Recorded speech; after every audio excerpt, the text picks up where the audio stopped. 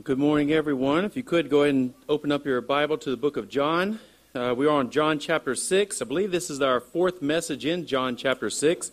So if you've gone on vacation for a week or two or three and we're still in John 6, just so you know, we have moved ahead slightly, but we are still there. Last week we covered John 6, verses 37 through 44. And there we took note that it is one of the most concentrated areas that we find the Reformed doctrines from the Protestant Reformation. Sometimes they are given that acronym TULIP, the total depravity, unconditional election, limited atonement, irresistible grace, and perseverance of the saints. We also took note to see those. Of course, they're in verse 37 in particular, verse 39 and verse 44. They're just very, very clear. If you look back at verse 37, let me turn the page. Verse 37, Jesus says, "All that the Father gives me will come to me, and whoever comes to me I will never cast out." And we took a moment to focus in on that, that every person the Father gives to the Son will come to the Son. We also took note to see that this is limited, this is specific, this is particular. He is giving a body of people to the Son, and all those given to the Son will come to the Son. It is 100%. He loses none of them, and they will be raised up. We looked at verse 39 as well. And this is the will of him who sent me, that I should lose nothing of all that he has given me, but raise it up on the last day. And just kind of connecting the dots to some of those doctrines last week, the P in TULIP there. Oftentimes called perseverance of the saints. As I mentioned, I prefer the preservation of the saints because it really points to the one that we should be giving glory for our perseverance, for our preservation. Ephesians 1, 1 Peter 1, the Holy Spirit, right, is that seal that God has put in us, guaranteeing our inheritance that is to come. And so in that verse 39, he loses nothing of the body of people that he has given to the Son. There is no way, no possibility of losing salvation.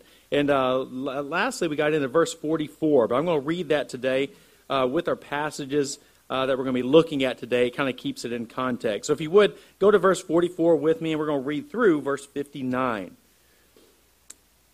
"No one can come to me unless the Father who sent me draws him, and I will raise him up on the last day. It is written in the prophets, and they will be all taught by God. Everyone who has heard and learned from the Father comes to me. Not that anyone has seen the Father except he who is from God. He has seen the Father. Truly, truly, I say to you, whoever believes has eternal life. I am the bread of life. Your fathers ate the manna in the wilderness, and they died. This is the bread that comes down from heaven, so that one may eat of it and not die. I am the living bread that came down from heaven. And if anyone eats of this bread, he will live forever. And the bread that I will give for the life of the world is my flesh." The Jews then disputed among themselves, saying, "How can this man give us his flesh to eat?" So Jesus said to them, "Truly, truly, I say to you, unless you eat the flesh of the Son of Man and drink his blood, you have no life in you. Whoever feeds on my flesh and drinks my blood has eternal life, and I will raise him up on the last day. For my flesh is true food, and my blood is true drink. Whoever feeds on my flesh and drinks my blood abides in me, and I in him. As the living Father sent me, and I live because of the Father, so whoever feeds on me, he also will live because of me.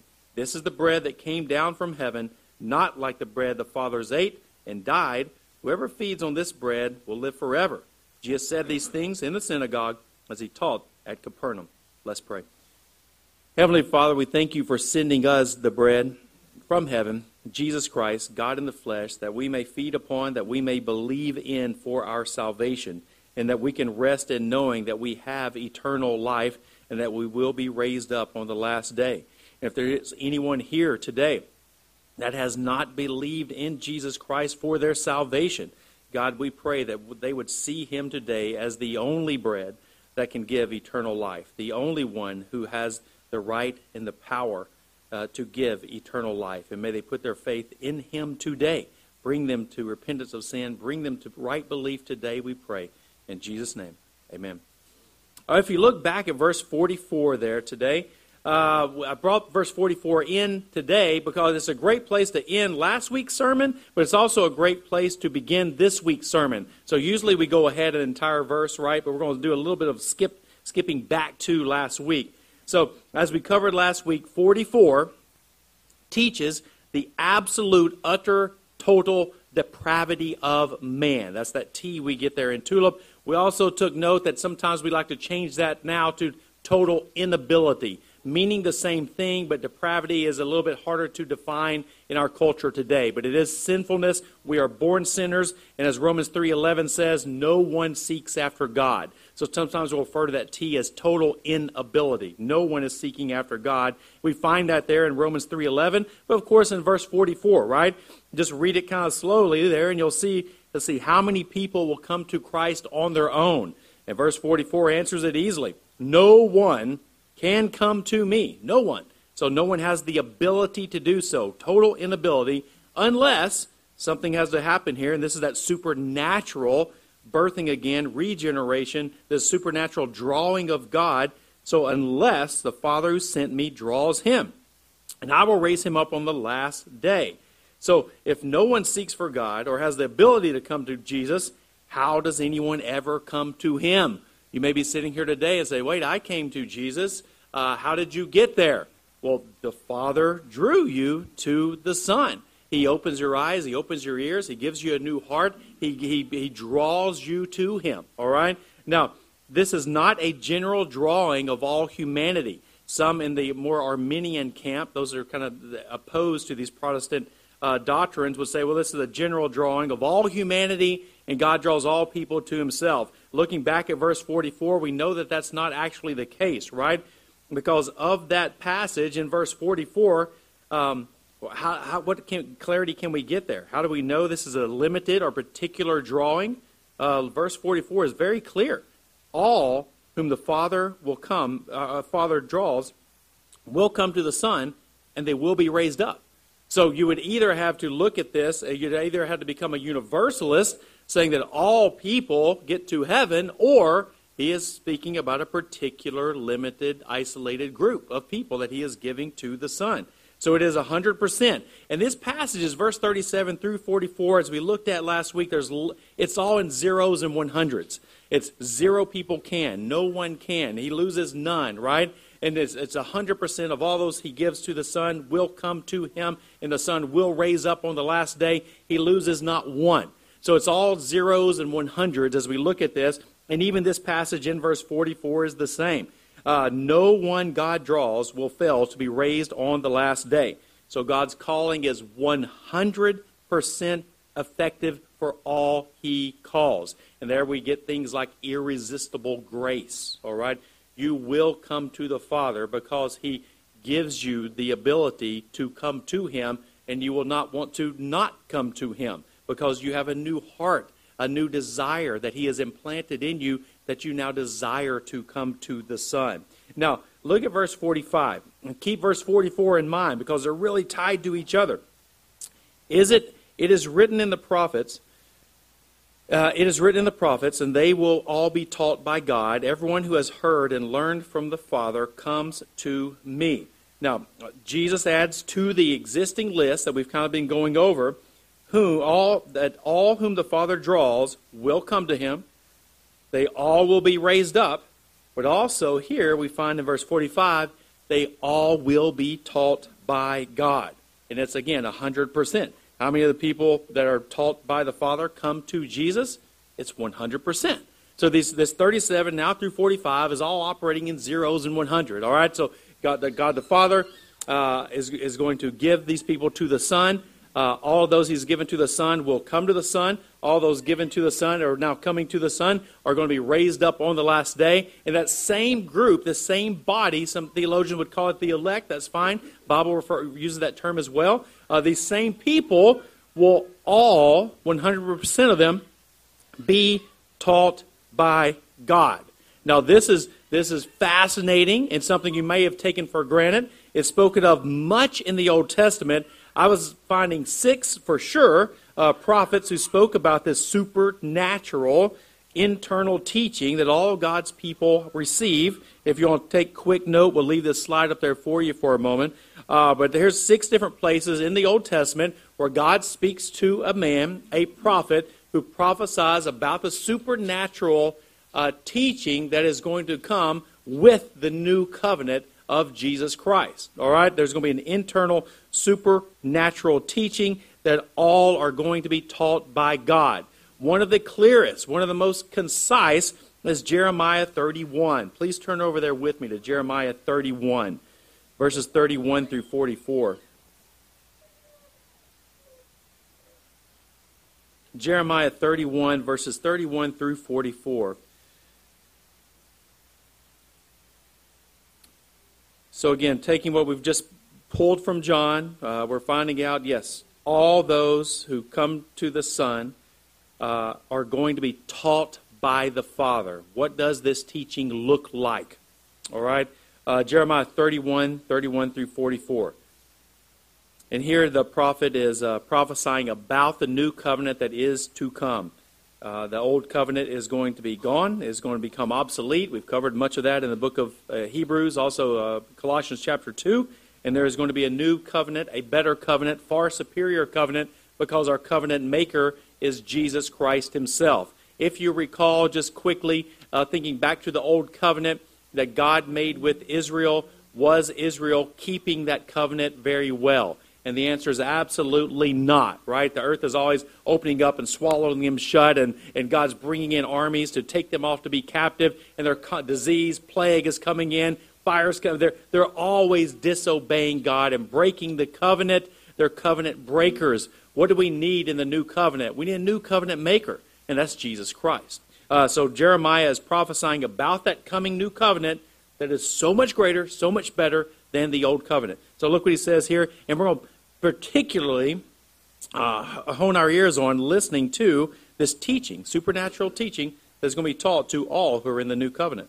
He says, "Behold, the days are coming, declares the Lord, when I will make a new covenant with the house of Israel and the house of Judah, not like the covenant that I made with their fathers on the day when I took them by the hand to bring them out of the land of Egypt. My covenant that they broke, though I was their husband, declares the Lord." Verse 33, "For this is the covenant that I will make with the house of Israel, and after those days, declares the Lord, I will put my law within them. I will write it on their hearts, and I will be their God, and they shall be my people. And no longer shall each one teach his neighbor and each his brother, saying, Know the Lord, for they shall all know me. From the least of them to the greatest, declares the Lord, for I will forgive their iniquity, and I will remember their sins no more." Now this is amazing. You take this New Covenant passage, we've covered it quite a bit in the past. The author of Hebrews expounds upon it greatly there in Hebrews chapter 8. And so we get to interpret this passage in light of the New Testament after Jesus Christ has come. But even here, this is apparently what Jesus is referring back to. This new covenant, there was going to be an internal teaching received by every single member of the new covenant.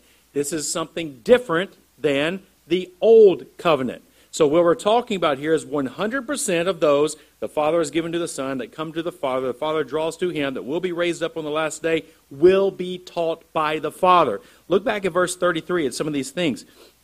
I will put my law within them. This is God speaking. This is to all those who are in this new covenant. I will write it on their hearts. I will be their God. They shall be my people. No longer shall each one teach his neighbor and each his brother, saying, Know the Lord, for they shall all know me. From the least of them to the greatest, declares the Lord. So, verse 34, again, we look at this. How many of those in this new covenant are going to be taught by God and know the Lord? It's all. Again, we're talking in zeros and 100s, okay? It is 100% of those that are in this new covenant have been taught by God, and they have received forgiveness of sins too, there in verse 44. So it is 100%. Every single one of them that is in the new covenant. Now, who is the new covenant maker? Obviously, I've given that away early, but you already knew that, I hope. It in Luke 22, verse 20. Some days we use this for our Lord's Supper passage. And Jesus says, and likewise, the cup after they had eaten, saying, this cup is poured out for you, is the new covenant in my blood. And we use Matthew today, which is basically saying the same thing. It just doesn't use the word new there in front of it. But he says it's the covenant that is made in my blood. But here Luke says this covenant, this is the covenant maker. Jesus is about to give his life, his body, his blood to make the covenant that we can rest fully in now that we are new covenant members. We've trusted in him. The new covenant has now come. That is far greater. That is different than this old covenant. This means the new covenant has come. And if you are a Christian today, you are a member of that new covenant that Jeremiah was prophesying about and that you actually have been taught by God. So, have you been taught by God? If so, what has God taught you? All right? Now remember this, verse 44 and verse 45 are connected. We've been studying in the youth group hermeneutics, how to study the Word of God. And the best way to understand a verse is to read the verse before it, to read the verse after it. Then if you want to get more clarity, it's to read the verses before that and underneath that, right? To read the Bible in context. And that's one reason we do expository teaching and preaching here, because you get the context of where you've been and you're able to arrive where the author wants you to go. So verse 45 and verse 45 together, it's all those that the Father is going to draw are going to come to the Son. But what does the drawing of the Father sound like? What does being educated by God involve? And this could be the answer, all right? The drawing consists of God's teaching a right view of sin and a right view of Jesus that leads to repentance and belief. So we're not talking about here of extra biblical revelation from God that some professing Christians out there would think that they're constantly receiving. We'll let Justin Peters teach on that this weekend, all right? But we're not talking about that. It's specifically here, he is talking about those who are drawn to the Son have been taught by the Father. So at the drawing and the teaching are united in its one thing. All right? So it is a right view of Jesus Christ. You recall John 20, where John is giving the purpose statement of the book of John, right? These things have been written so that you may believe that Jesus Christ is the Son of God, and that by believing you may have life in his name. It's like he is writing these things so that we may believe. Think of this, Matthew 16, go ahead and look it up, 15 through 17. Here you have where the disciples are gathered, and Jesus asks, who do you say I am? Very common passage, very common scene. You probably remember it. And there's a listing of all these things of what the people think out there, think that Jesus is, who they think he is. Is he Elijah the prophet? Is he Jeremiah? Maybe is John the Baptist come back from the dead? And that all these things are, wow, that's really wonderful to be called Jeremiah, to be called Elijah, to be called John the Baptist. These were great men of God, great prophets of God, but it's all not enough, right? He's way more than a man. He's God. And you look at Matthew 16, verse 15. He said to them, but who do you say that I am? And Jesus turns his focus to the disciples. Simon Peter replied, you are the Christ, the Son of the living God. And Jesus answered him, blessed are you, Simon Bar-Jonah, for flesh and blood has not revealed this to you, but my Father who is in heaven. Now, take what we're learning there in the book of John, take what we're learning over here in Jeremiah 31 as well. Who receives the credit for Peter's right belief about Jesus Christ? It is the Father. He does not look at Peter and say, great job, Peter. Let me pat you on the back. Congratulations. You get 5 stars for the day. You did way better than the rest of these guys did. No, he says, blessed are you because my Father has revealed these things to you. So Peter's teacher, God the Father, gets the credit for that. Now, is this anything different than Jesus had been teaching them? No. It's the same teaching. Their teaching is in harmony, but it's kind of like when you share the gospel with someone. You can share the gospel with them, but until God does an internal work upon them, regenerating them, rebirthing them, causing their eyes to open, their ears to hear, their heart to hear, to feel this message and to love this message. The gospel is on the outside. It takes an internal work. And here, even though Peter had been told over and over that Jesus is the Christ, that he is God in the flesh, here he announces it. Here he professes it, and he says, God the Father is your teacher. He has revealed this to you. Consider Acts 13, verse 48. Acts 13, verse 48. Simply says this, and when the Gentiles heard this, they began rejoicing and glorifying the word of the Lord, and as many as were appointed to eternal life believed. All right? So here we have, God is sovereign over salvation still. The gospel is going out, and Luke simply records that as many as were appointed to eternal life believed. All right, so the gospel went out. People believed. The ones who, he says, as many as were appointed to eternal life believed. So the point of this is, those God draws, he also brings to right belief in him. And we see that happening here in Acts 13, verse 48. Those who are appointed to eternal life believed and had right belief in the gospel that day. Not only does God cause a person to believe rightly with his supernatural teaching regarding the person and work of Jesus Christ, but his inward teaching also brings about a right view of sin, and which causes conviction and repentance. Acts 11:18. If you're already in Acts 13, just go back a couple of pages. And actually, I was going to read a little bit more of Acts 11. Go back, look at verse. Again, this is one of those that's just, I want to get a little more context in. So go back, look at verse 11. Acts 11. No, go to verse 14. We'll skip to that. All right, Acts 11, verse 14. Go 13. Okay, sorry. Doing an audible. All right. And he told us how he had seen the angel stand. And by the way, this is Cornelius. This is Peter. Peter's now been brought before the Jerusalem council to give account why he would possibly go into a Gentile's house, much less eat with him. And supposedly they've received the gospel now, and Peter's being called into account for all these things. This can't happen. You're with Gentiles. And so, verse 13.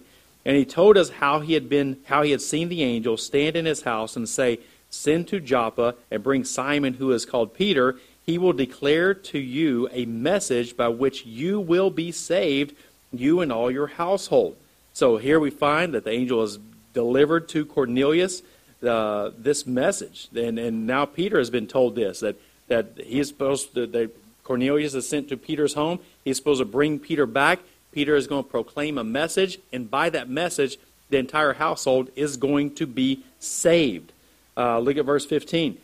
As I began to speak, the Holy Spirit fell on them, just as on us at the beginning. And I remembered the word of the Lord, how he said, John baptized with water, but you will be baptized with the Holy Spirit. If then God gave the same gift to them as he gave to us when we believed in the Lord Jesus Christ, who was I that I could stand in God's way?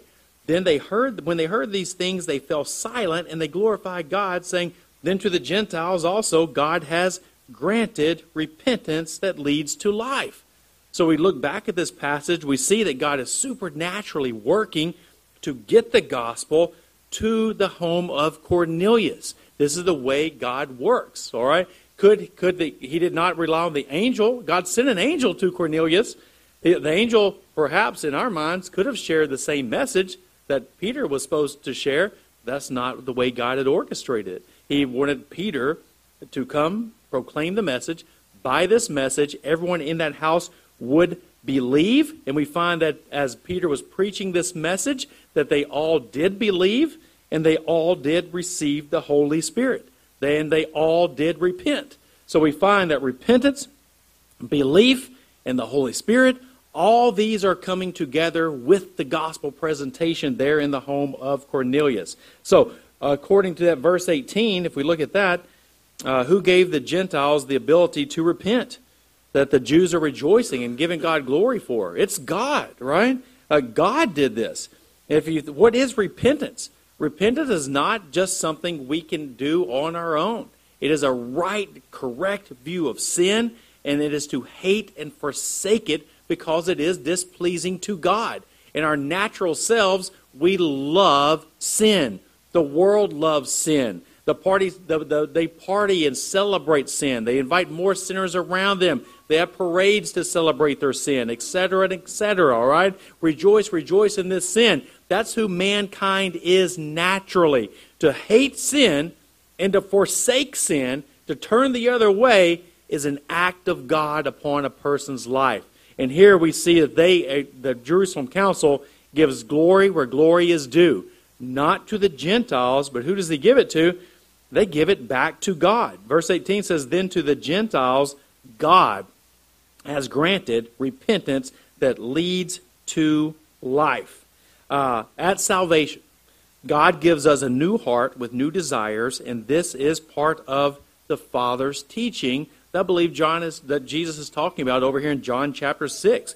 For the Father, all those he draws to the Son, gives them a right view, a right teaching of who Jesus is and what he has done to provide salvation. And he also provides a right view of sin and the desire to hate and forsake that sin.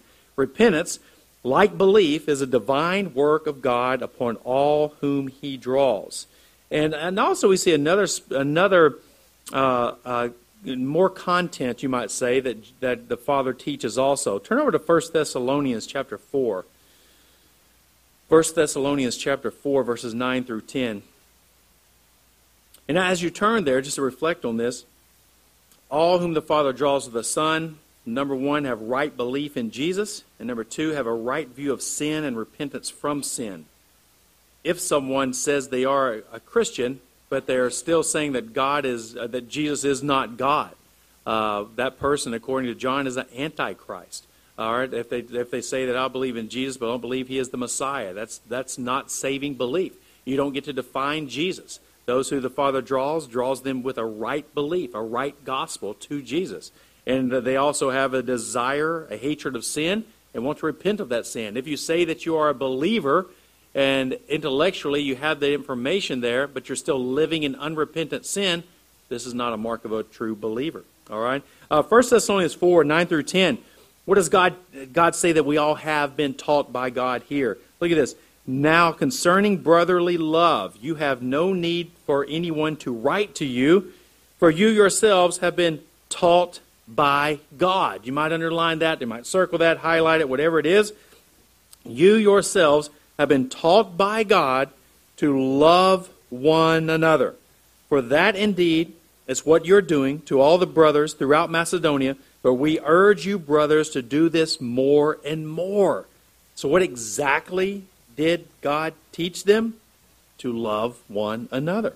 So we see that God not only gives us repentance and gives us belief, but he also gives believers the desire to love other believers in a way that they did not do so before salvation.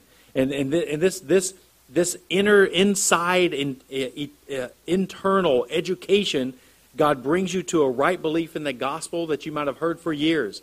But then one day you're like, wow, this is true. It's not only true, but it's true for me. And my faith is now in Jesus Christ for my salvation.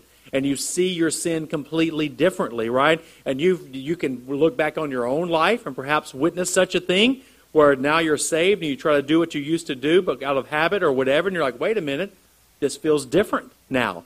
Why is that different now? Because you have been taught in a way by God that you did not have before, where you now hate these things because it's displeasing to God, right? I remember years ago, my quickest example that comes to mind is my brother witnessed to his neighbor. He used to get drunk every single night, cuss up a storm. It's what the guy did all the time. And he invited my brother over there. And one evening before all that happening, my brother witnessed to the guy. And the next day my brother gets a phone call, and the man's like, what happened to me? What did you do to me? And he's like, what do you mean? He says, I went to get drunk last night, and I just felt horrible. I didn't feel right, and it always feels right. And then I started to talk to my friends like I usually do, and I couldn't do it. And it's like, what happened to me? And he's like, what you're describing is salvation. It's a new heart. You have a new mouth. You have new desires now that weren't there before, right? And that's supernatural. That's not something you just do on your own. He has been taught by God. An inside work, regeneration has happened, and now the old is gone, the new has come, and now sanctification begins, right? Where you're getting rid of all those things. Look at John 13, verse 34 through 35. We've covered that passage a lot, but this love of others is so 100% supposed to be of believers that this becomes the outward mark of who believers are, so that we can know one another. So if you are a believer today, you are also a repenter, and these things come together. Some theologians will call them each one side of a two-sided coin, right? You can't have belief without repentance. You can't have repentance without belief. True salvation involves both of these things, but also you need to put something on the edges of that coin that says love of brothers, all right? Maybe a three-sided coin, because all three of these things come together, and we all have been taught these internally. Look at verse 34. Jesus says, "A new commandment I give to you, that you love one another, and just as I have loved you, you also are to love one another. By this all people will know that you are my disciples, if you have love for one another." Wow. So this is so connected to the people that come to Christ that he says all will know you by the way that you love one another. And this is you're here today, hopefully not just out of habit, although it's a good habit to come to church, right? You're here today because you are a believer, because you are a repenter, you hate sin, but also because you love one another. And that's why we encourage everyone who comes to our church, please don't don't just sit, be entertained, or watch me and then leave and call that church, right? That is an aspect of church, an element of church, the teaching and preaching of God's Word and worshiping Him, but the love of others. You need to be in an environment where you can receive the love of others and where you can give love to others as well. Not that 1 hour, 2 hours, some of you 3 hours on Sunday morning is enough or sufficient, or that's all, and you put a check in the box and say, I'm done with loving others this week, right? I received plenty, I'm done now. But it is a convenient time, right? We come together, we see one another, we enjoy one another, we take Lord's Supper together. Today we're having pot providence together, just more time. Why do we do such a thing? Not just to see minutes go by on the clock, but because we love one another. And this is where we receive love. It's where we give love. Now, you can do that all throughout the week, but for many of you, you're working secular jobs. You're working with people who are of the world. There's darkness all around. And you look so forward to this time where you get to be in the light and you get to receive love, be around people who see sin rightly, who see Jesus rightly, and it's beautiful. You walk in the door and there might be a smile on their face, or you might feel down because of things in your life and you need ministered to, but you've come to the right place, right? So it's wonderful to be with other believers because there's a love there that was not there before you were saved. So all whom the Father draws will repent of sin, believe in Christ, and love one another.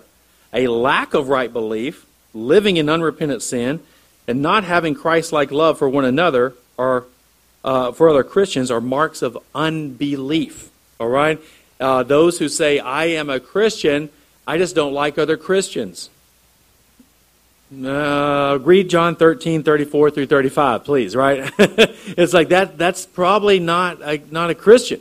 You're saying you love God, but you hate the brothers and sisters in Christ. So what we find is all these things need to be there. So this is the internal thing that God, all those who He works in, He brings them to right belief, He brings them to a right view of sin, brings them to repentance, and brings them to a love for one another that did not exist before they were saved. All right, let's look at verse 46. And the rest of this, by the way, will flow faster. There's lots of repetition in John 6, and especially in the passages we're covering today. Not that anyone has seen the Father except he who is from God. He has seen the Father. And verse 46 is just a kind of a point of clarity that they should not, this teaching the Father is giving, they should not be expecting to see the Father, but He has entrusted the teaching to the Son. So the Son has been sent by the Father, and their teaching is in perfect harmony. The Father has authenticated the Son, remember, by the signs, the supernatural signs, miracles, and wonders that Jesus was performing, just like several prophets there in the past, Elijah, Elisha, and Moses. God authenticated and validated that prophet and the message that was going forth. So the message of God the Father is the message of God the Son. So they should not be expecting to see God the Father, but they should be listening to the Son. Verse 47, what is Jesus teaching them? What is the Father teaching them? Truly, truly, I say to you, whoever believes has eternal life. I am the bread of life. Now, chapter 6, there's so many times where Jesus says, truly, truly. And again, it's like a doubling down. It's an extra emphasis that, yes, I am being dogmatically clear and concise. Pay attention, listen. It's kind of like putting exclamation points all over it, all right? It's truly, truly. And he brings it all down. He says, I say to you, whoever believes has eternal life. I am the bread of life. So again, teaching the exclusivity that I am it. There is no other way. It's kind of like a John 14:6, where I am the way, the truth, and the life.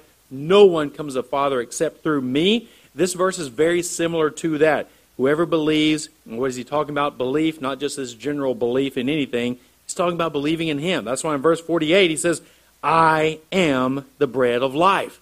All this is tying in back to, remember this whole chapter has been on the bread. It starts off with a supernatural sign where Jesus feeds the thousands with hardly anything.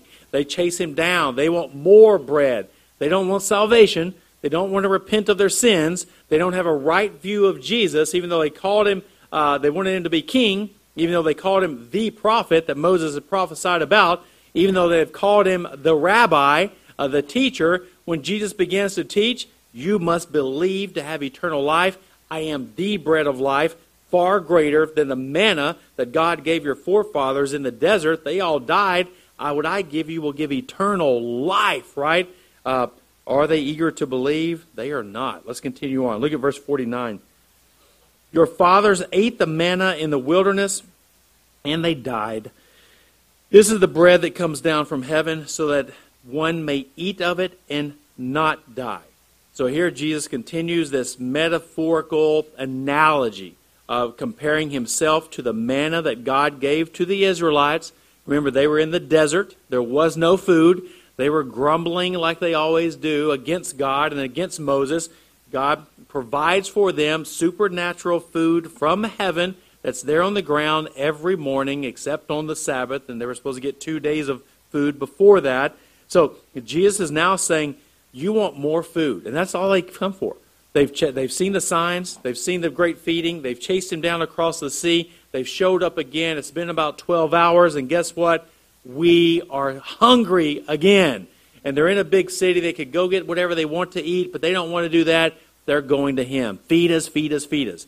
He's like, you're missing the whole point. He knows all too well. Life is temporary. It's so temporary. Your life is but a vapor that appears and disappears. And whether you live 10 years, 5 years, 100 years, don't get much further than that, right? It's like, that's it. That's such a small amount. They just want food. They just want food. And he's like, you don't understand. I have not come to just give you bread, to be the eternal bread man, just to be here for you every time you're hungry. But that's what they want. He says, no, what I can provide you is far greater. I can provide you eternal life because I am the bread that has been sent down from heaven. Eat of me. In other words, believe in me, and you will have not just life, but eternal life. Look at verse 51. I am the living bread that came down from heaven. If anyone eats of this bread, he will live forever. And the bread that I will give for the life of the world is my flesh. Here in verse 51, we see an expansion of who is going to be fed this supernatural bread. If you think back to the Old Testament, who ate bread 40 years in the desert? It was the Israelites, right? Those that came out of Egypt. But notice in verse 51, there's a great expansion. No longer is the bread just for the Israelites, but it is for the entire world. So that's one reason we read Acts 13 today and Acts 11 today, where we see that, whoa, the Gentiles can be saved? Even to the Gentiles, God has granted belief, the Holy Spirit, and repentance of sin.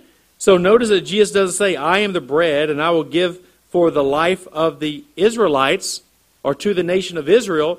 He says, to the world, this is my flesh. Now, does this world, the use of the word world, statement, counter limited atonement or particular redemption or definite atonement? That was covered in verse 39 and verse 39. And the answer is no. All right? The word world here is used by John to mean without ethnic distinction. He is not giving his flesh to all of the world, but he is giving to the world without ethnic distinction, without saying this is just for Israel. The Old Testament, God fed Israel supernaturally from heaven. They ate the manna. Gentiles did not. Jesus has now come. I am giving my flesh for the world, all right? Not just the Israelites. Now, how do the Jews respond to this teaching? I am the bread. I am the only way to eternal life, right? It's me. You must believe in me. Verse 52, the Jews then disputed among themselves, saying, how can this man give us his flesh to eat? And just as they grumbled earlier, he teaches some more, he clarifies, he doubles down on his point. Me, you must believe in me. And they grumble and grumble more and more. Even though they had called him a king, wanted him to be the king right then and there. They had referred to him as the rabbi, the teacher they should listen to. They had referred to him as the prophet, which Deuteronomy 18 says you must listen to that prophet or you will die. But instead, they argue with him. And they argue with his teaching. This is not a sign of right belief.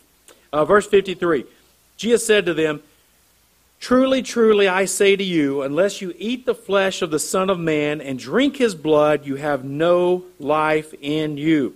Whoever feeds on my flesh and drinks my blood has eternal life. And I will raise him up on the last day.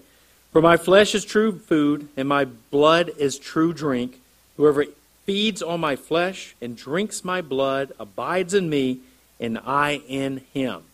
And looking back at the passage we just read, going to 5 quick clarification points here that Jesus brings out. All right, verse 53, if you do not eat of Jesus, you have no life. You do not eat of him. And this is, again, it's a metaphorical analogy. It's not literally saying we take a bite of Jesus, all right? But it is comparing to that bread, right? If the Israelites did not eat of the manna that was sent from heaven, they would die. That's the only food that God was giving them to live. It was supernatural. They had to eat it to live. But now, what that was just a type of, a shadow of, the ultimate has come for eternal life, and they must eat of him, his blood, his body, right? If you do not eat of him, you have no life. Number 2, if you do eat of him, you have eternal life. Verse 54. Verse 54 also, if you do not eat of him, if you do eat of him, you will rise on the last day. I think this is the 4th time, and just a quick, if you go back to starting in verse 37, that Jesus has mentioned this, that it's you must believe in him and he will raise you up on the last day. That last day, you will be raised with him, guaranteed. So those who eat of him, those who believe in him, 100% chance they will be raised. 4, eating of him is the only true food and true drink that will give eternal life. Everything else is not. Nothing else can. No one else can. It's him and him alone. This is really, if you go ahead and turn there. We have a quick moment. Isaiah 55. Turn to Isaiah 55. Isaiah 55, verses 1 through 3. And there's lots of the teaching of Jesus that is drawing from the Old Testament, that's drawing from the prophets. And even with the Samaritan woman at the well, we saw that fountain of life that Jesus is, that he was offering to her, and how that comes over from Isaiah, comes over from the Old Testament.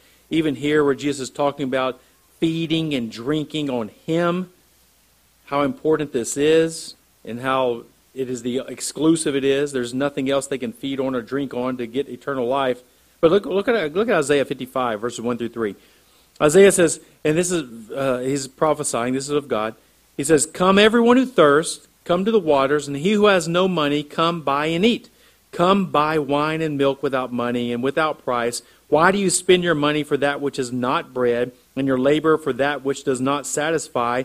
Listen diligently to me, and eat what is good, and delight yourselves in rich food. Incline your ear, and come to me. Hear that your soul may live, and I will make with you an everlasting covenant, my steadfast, sure love for David." And the point of this is, Isaiah, God is saying, it's not the temporary food and the temporary drink. You should come to me, listen to the teaching, rest in me, believe in me. And this same concept is brought over here to Jesus, to them. They've come to him for more literal food. And he's saying, no, listen to me. Listen to what I have to offer. Be satisfied. Incline your ear. Come to me that your soul may live. Right? They're spiritually dead. All right. Turn back over to John. John chapter 6. Lastly, there in verse 56, we have one more point of clarification. If you do not eat of him, you will be, if you do eat of him, you will be permanently united with Christ. This is verse 56. Whoever feeds on my flesh and drinks of my blood abides in me, and I in him.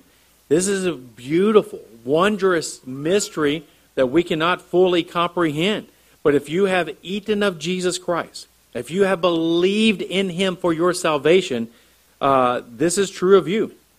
You abide in him, and he in you. That's why our salvation is so secure, because there's nothing that can break this bond. You have been bonded, you have been united with, you're abiding in Christ and he in you in such a way that this is now inseparable. That's why you will be raised up on the last day. Look on at verse 57 through 59. This is basically a repetition of the previous passage. Chapter 6 is just over and over, repetition. One of the reasons is we learn by repetition. Verse 57, "As the living Father sent me, and I live because of the Father, so whoever feeds on me, he also will live because of me. This is the bread that came down from heaven, not like the bread the fathers ate and died. Whoever feeds on this bread will live forever." Jesus said these things in the synagogue as he taught at Capernaum. Now, in summary, looking over the passages that we've looked at here today, we see that the whole entire chapter is connected. But we definitely see that the supernatural teaching that comes from God, it ties in to all those that are going to come to the Son. The Father is going to draw to the Son, or the ones the Father gave to the Son, or the very same ones the Father is going to raise up on the last day. And they're also the very ones that the Father has taught. And all those are within this new covenant, and they have all been taught by God. They have a right view of who Jesus is. They have a right view of sin and desire to turn from that sin. And they also, as we see, they love one another. And this is a supernatural teaching of God. And if that is you today, you should say, "Thank you, God, for teaching me what I could not teach myself." Right? It's amazing that God has done this for you. And so then he just continues on to the exclusivity. This is the bread. There is no other bread. This is the bread. The only way to eternal life is through me. You must eat and feed on me. Let's pray. Heavenly Father, we thank you that you have made salvation extremely clear, so that if anyone is here today, they did not have to think and wonder and pontificate on different ways to try to get to heaven, that we can know for sure, absolutely, that Jesus is the only one. Just like those in the desert had to eat of the manna in order to live, anyone in the world today has to eat on Jesus Christ, feed on his body, feed on his blood, believe in him for their salvation, and trust in him and him alone.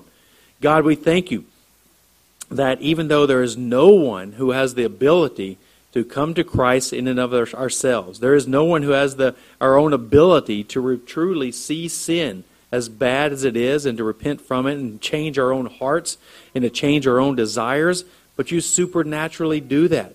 Help us to not take that for granted, but to give you glory for such a thing. We thank you, God, for opening our eyes to see Jesus for who he truly is. For opening our ears so we could hear that gospel, the beautiful gospel of Jesus Christ, and to see it rightly, to hear it rightly. We thank you for giving us a new heart that desires to come to you. And God, we at the same time pray for anyone who's listening today who may have arrived here, who these things are still foreign. God, we pray that you would move inside of them to bring them to a right understanding of Jesus and to a right view of their sin and a desire to turn from that sin. Bring them into the body of Christ and help them to love the body of Christ, to love other believers, Lord, and help us all to be better in these areas. Help us, Lord, to love one another and help our love for one another to be so clear, so obvious, this sacrificial love, as Jesus has loved us, we love one another, that the entire world looks in and goes, what kind of love is this? That they love each other so deeply, so sacrificially, with everything that they have. And God, we thank you that we have such a sweet, wonderful gathering, and that we are able to gather together today and throughout the week and to love one another and to receive love from others that you have brought to yourself. In Jesus' name we pray.